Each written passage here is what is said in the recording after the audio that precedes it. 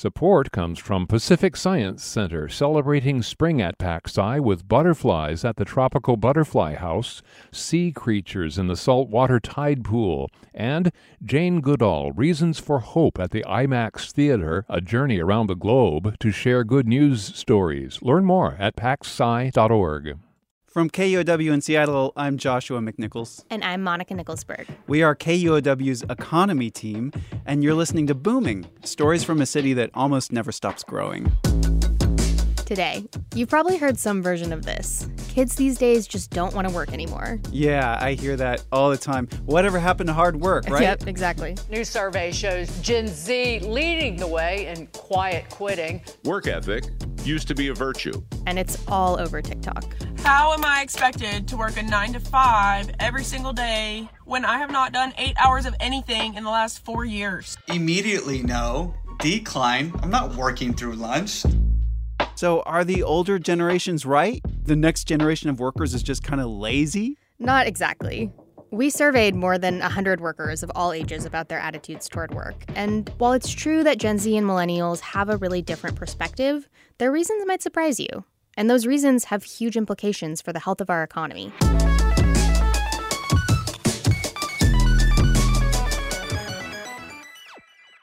That's coming up. But first, Joshua, tell me what you've been working on this week. Well, we all know that downtown Seattle has been really struggling since the pandemic, and it can feel kind of dead and empty sometimes, which is not good for, getting more people to come down. It's not good for businesses downtown. So the mayor has made it his personal mission to revive downtown Seattle. We're 7 months into his revitalization plan, but when I go downtown, I still see a lot of vacant storefronts. Yeah, me too. And it seems like it should be an opportunity, right? Because this used to be really expensive retail space, if you could even get it. Like, downtown used to be a hot commodity. Is anybody trying to seize on this opportunity? Yes, and that's where it gets kind of exciting. We're starting to see pop-up shops and artists and other creative types move into some of those empty spaces because they can afford them now, or, because the city is encouraging more kinds of things to go in those spaces. For example, there used to be a U.S. bank on a corner in Pioneer Square. And, it's this big corporate-looking bank, 2 stories tall. They've got big plate glass windows on the street. But now when you walk by, it's not, people going to the bank inside. It's people building these giant sculptures. So when I saw this from the street, I had to go inside and ask them about it. It's around 19 feet tall. And then this canvas sail-looking thing is going to be hoisted up onto it to create this parabolic roof structure. So that person you hear talking, that's Sierra Morin, and she's an employee of the architecture firm LMN, and they build all their models here. It's sort of their workshop. But now they have more space to build big experimental stuff for design festivals. Like that sculpture that she was talking about was for the Pioneer Square Art Walk. That's cool. And it seems like a win-win because these are spaces that aren't being used right now. But is this enough to save downtown? I imagine the bank probably brought more people in. Yeah, and it's funny, while they're working on stuff, sometimes people will walk in off the street and be like, where do I deposit my check?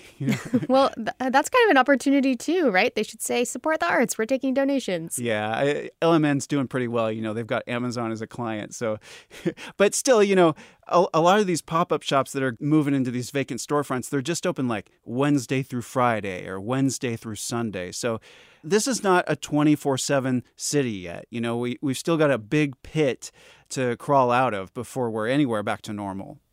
Yeah. Well, downtown is definitely something that we're going to keep an eye on in this podcast because it's such a key job center in our region. But today's main story is about a different aspect of work. Specifically, why workers under 35 are less inclined to go above and beyond at work and why that affects all of our jobs. That's coming up after the break. Support comes from the Discovery Inn on Washington's San Juan Island, an island getaway that's a ferry ride away, now taking reservations for summer and fall. More information and booking available at discoveryinn.com. By all means, move at a glacial pace. You know how that thrills me. Okay, Monica, so you recently surveyed a whole bunch of people from different generations and heard how they feel about work. And from what I've heard, it yielded some surprising results. Yeah, I mean, at first, the results seemed like they reinforced this stereotype that younger people just aren't as invested in their jobs.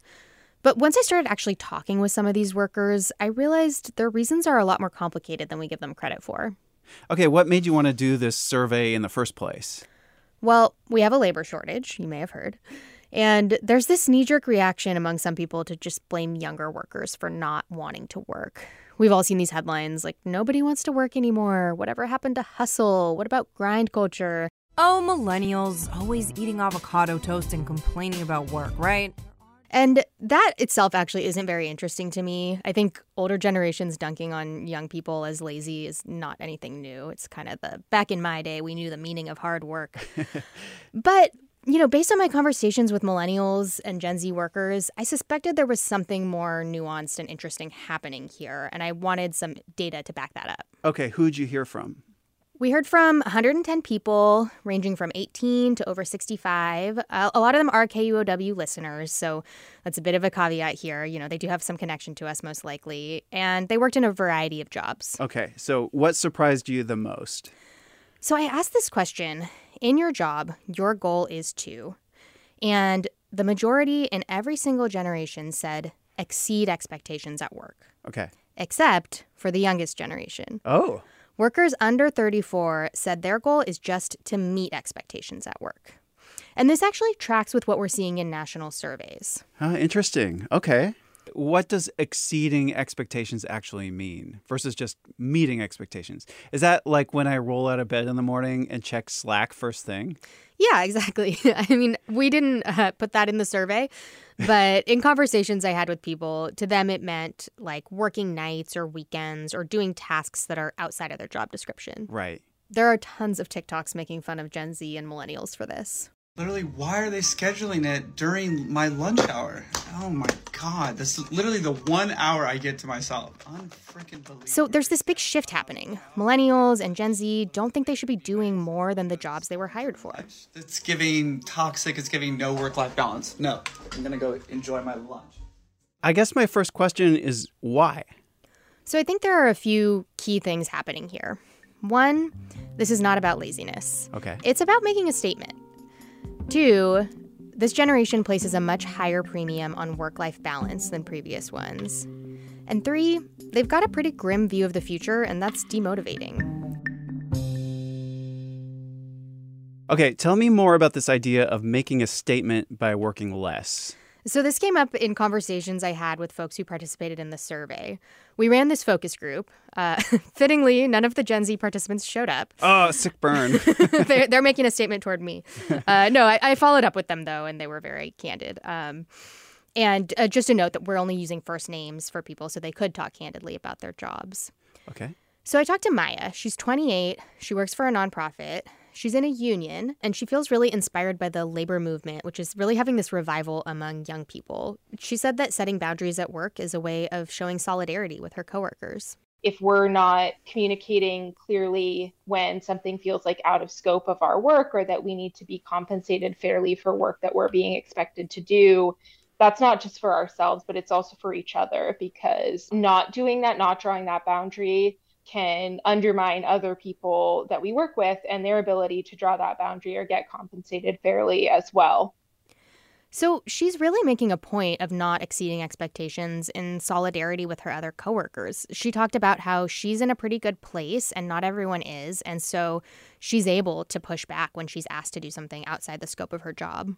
Yeah. You know, it's interesting that you tie this with the sort of revival of labor, because it really seems to be about what is expected of us from sort of top down and what we expect to get in return, isn't it? It is, yeah. And this is something that's really resonating with young people, in part because they're also not necessarily getting the same value proposition from their employer. Maya said that she doesn't always feel like her extra work is valued because she found out a while back that her salary is lower than some of her coworkers doing similar jobs. Yeah. I'm thinking of just how much economic inequality there is in the world right now, too, and how, you know, I can kind of understand why somebody might feel sensitive to that, you know? Yeah, she basically said, you're getting a good deal from me. Like, if you're going to give me the bare minimum, I'm going to give you the bare minimum. And she actually recently did start doing some tasks outside of her job description that she wouldn't do before, but that's only because she got promoted and they became part of her job description, which is a totally different dynamic than the older generations we talked to. There was one woman, Eileen, she's a baby boomer, and she was in the focus group, and this is how she put it. It was kind of expected that you went outside your job description because when it came to review time, they had a 5-point scale, and 3 was meets expectations. So if you wanted, any kind of a raise, you had to, be a 4 or 5, which was exceeds expectations. And then I forget what 5 was, walks on water or something. So to older generations, going above and beyond is the path to getting a promotion. And, I'm not that much older. I'm a millennial, but I've certainly felt this way too. But for younger generations like Maya, if you want extra effort, you've got to pay for that up front. And, younger people also have more means of communication with each other, perhaps, than older generations did. So maybe they're more aware and can work together to understand where they might have shared interests. Yeah, absolutely. They have better ways to communicate. And there's also an ideological shift where they're more encouraging of each other to be transparent about things like salary, which is what happened with Maya.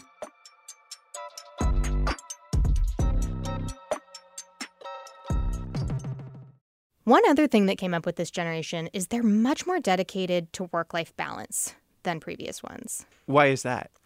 Well, I don't know for sure, but I have some theories. I think one factor is the pandemic. That really shifted how all of us see our jobs and really allowed us to bring more of our personal lives and our personal selves into the workplace.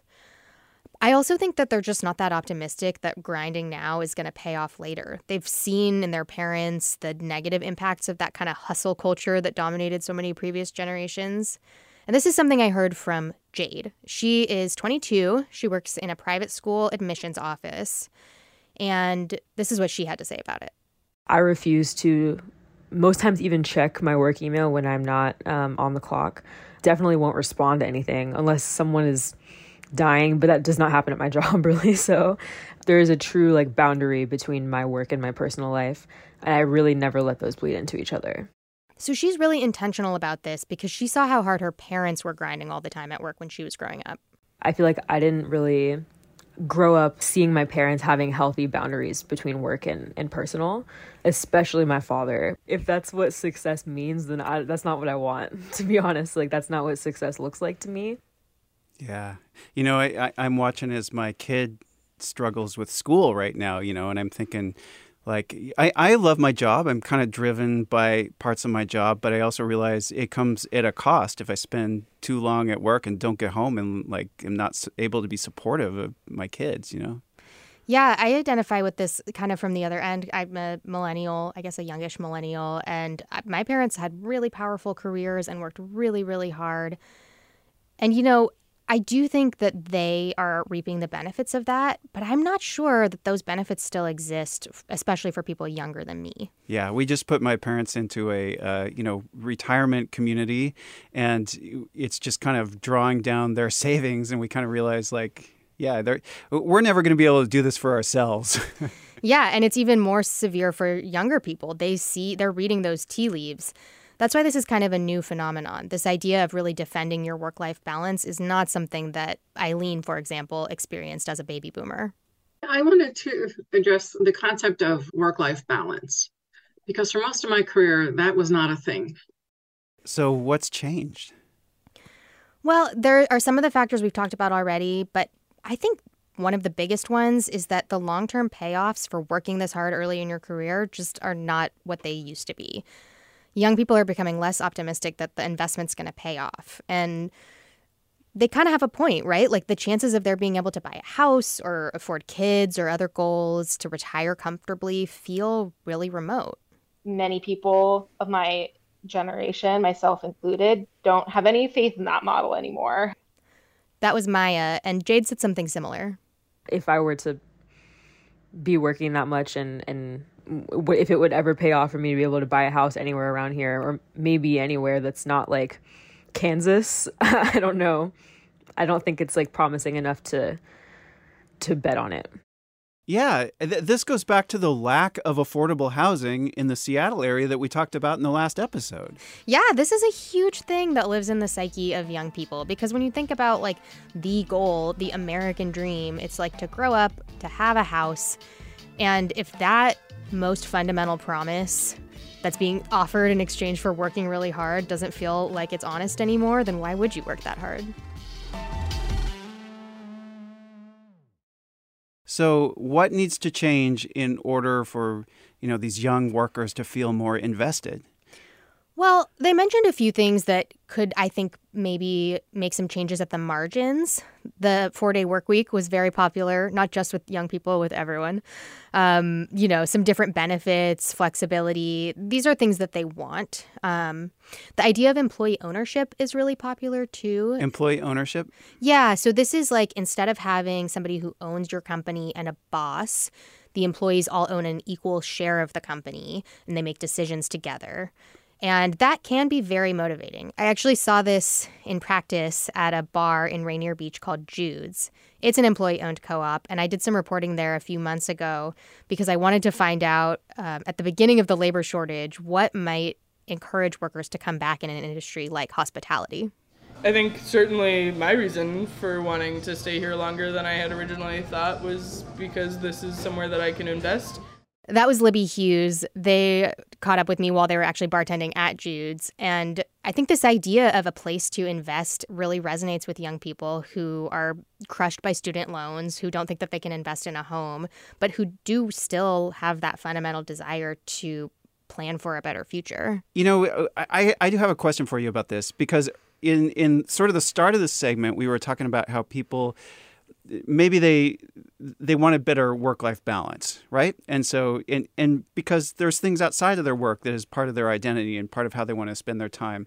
And here we've got a way for people to feel more invested in work. But is that what people actually want? Or do they want to be like, work is over here and I keep it in this box and the rest of my time is just for me, and my family and friends? It almost feels like an older generation way to sort of view how you view your work as sort of at the center of your social life in some way. Yeah, I think that's a really good point. And I do think that it is a departure among millennials and Gen Z that they don't necessarily feel like they need to get everything from their job that previous generations did. Because frankly, from a financial standpoint, they're not getting everything from their jobs that previous generations did. Yeah. I do think that some of these changes could make them feel better about their jobs. But I think you're right. I don't think that we're ever going to get to a point where younger generations feel as compelled as previous ones to go above and beyond. Because like we said, this is ultimately a philosophy. It's an ideological choice. And ultimately, everybody's got to make that decision for themselves. I mean, I find it a little bit distasteful when one generation sort of moralizes about the way another generation is making that choice. And, as somebody with kids who make different choices than I would, I feel like I kind of need to give them the benefit of the doubt to be the best interpreters of what they need in their generation this moment in time. Yeah, I totally agree. Only they know what it's like to go through what they've gone through. But I do think that if this change is here to stay, it's important that we just all wrap our heads around it, because there's a labor shortage. And you know what groups have the most workers? Millennials and Gen Z. They just became bigger than any other demographic. So we got to figure out what they want if we want them to come work at the jobs that we have. We need to know how to work with them, how to hire them, how to manage them if we want to keep our economy strong. All right. Well, thanks for sharing all that. Yeah, happy to. Coming up next, the end game. I like that. Okay, are you ready to play? I'm ready. Okay, you remember how in the first segment we talked about, downtown's economic health, right? Right. And the mayor's plan to revitalize it. Well, you got this program where the Seattle government's trying to encourage small shops to move into these vacant storefronts. It's called Seattle Restored. Now, it's been, kind of successful in filling vacant storefronts. Now, I'm going to list off to you 5 businesses that have moved into these, and one of them is fake. And you have to guess which one is fake. Okay, it's like 2 truths and a lie. That's right. Yeah. Okay, the first one is a hat maker. You thought nobody was making hats anymore, but they are. They're moving into one of these vacant storefronts. Second one is an African art gallery, and they show, contemporary African art, but also some like historic artifacts to try to give you a sense of the context and the history of that art. The third is a counter offering old-style lunches in metal lunchboxes for construction workers, but the downside is that they cost $20 each. Okay. Okay, and next is a podcast studio, because downtown's more quiet than it used to be, so maybe it's a perfect place for a quiet recording studio.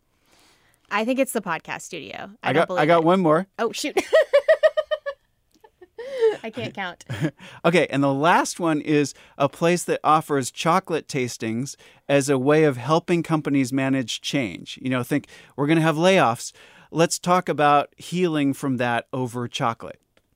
Oh my God. I think people would rather have severance than chocolate, but I think the podcast studio is the fake one. Why is that? Because they're all so specific that they'd be very creative lies to make up, and maybe I'd have to reassess my interpretation of you as a purely honest person, Joshua. But I think the podcast studio, that's obvious, right? We're in a podcast studio right now. Right. No, actually, the fake one is the counter offering old-style lunchboxes and metal lunch pails for construction workers. I really wanted that one to be true.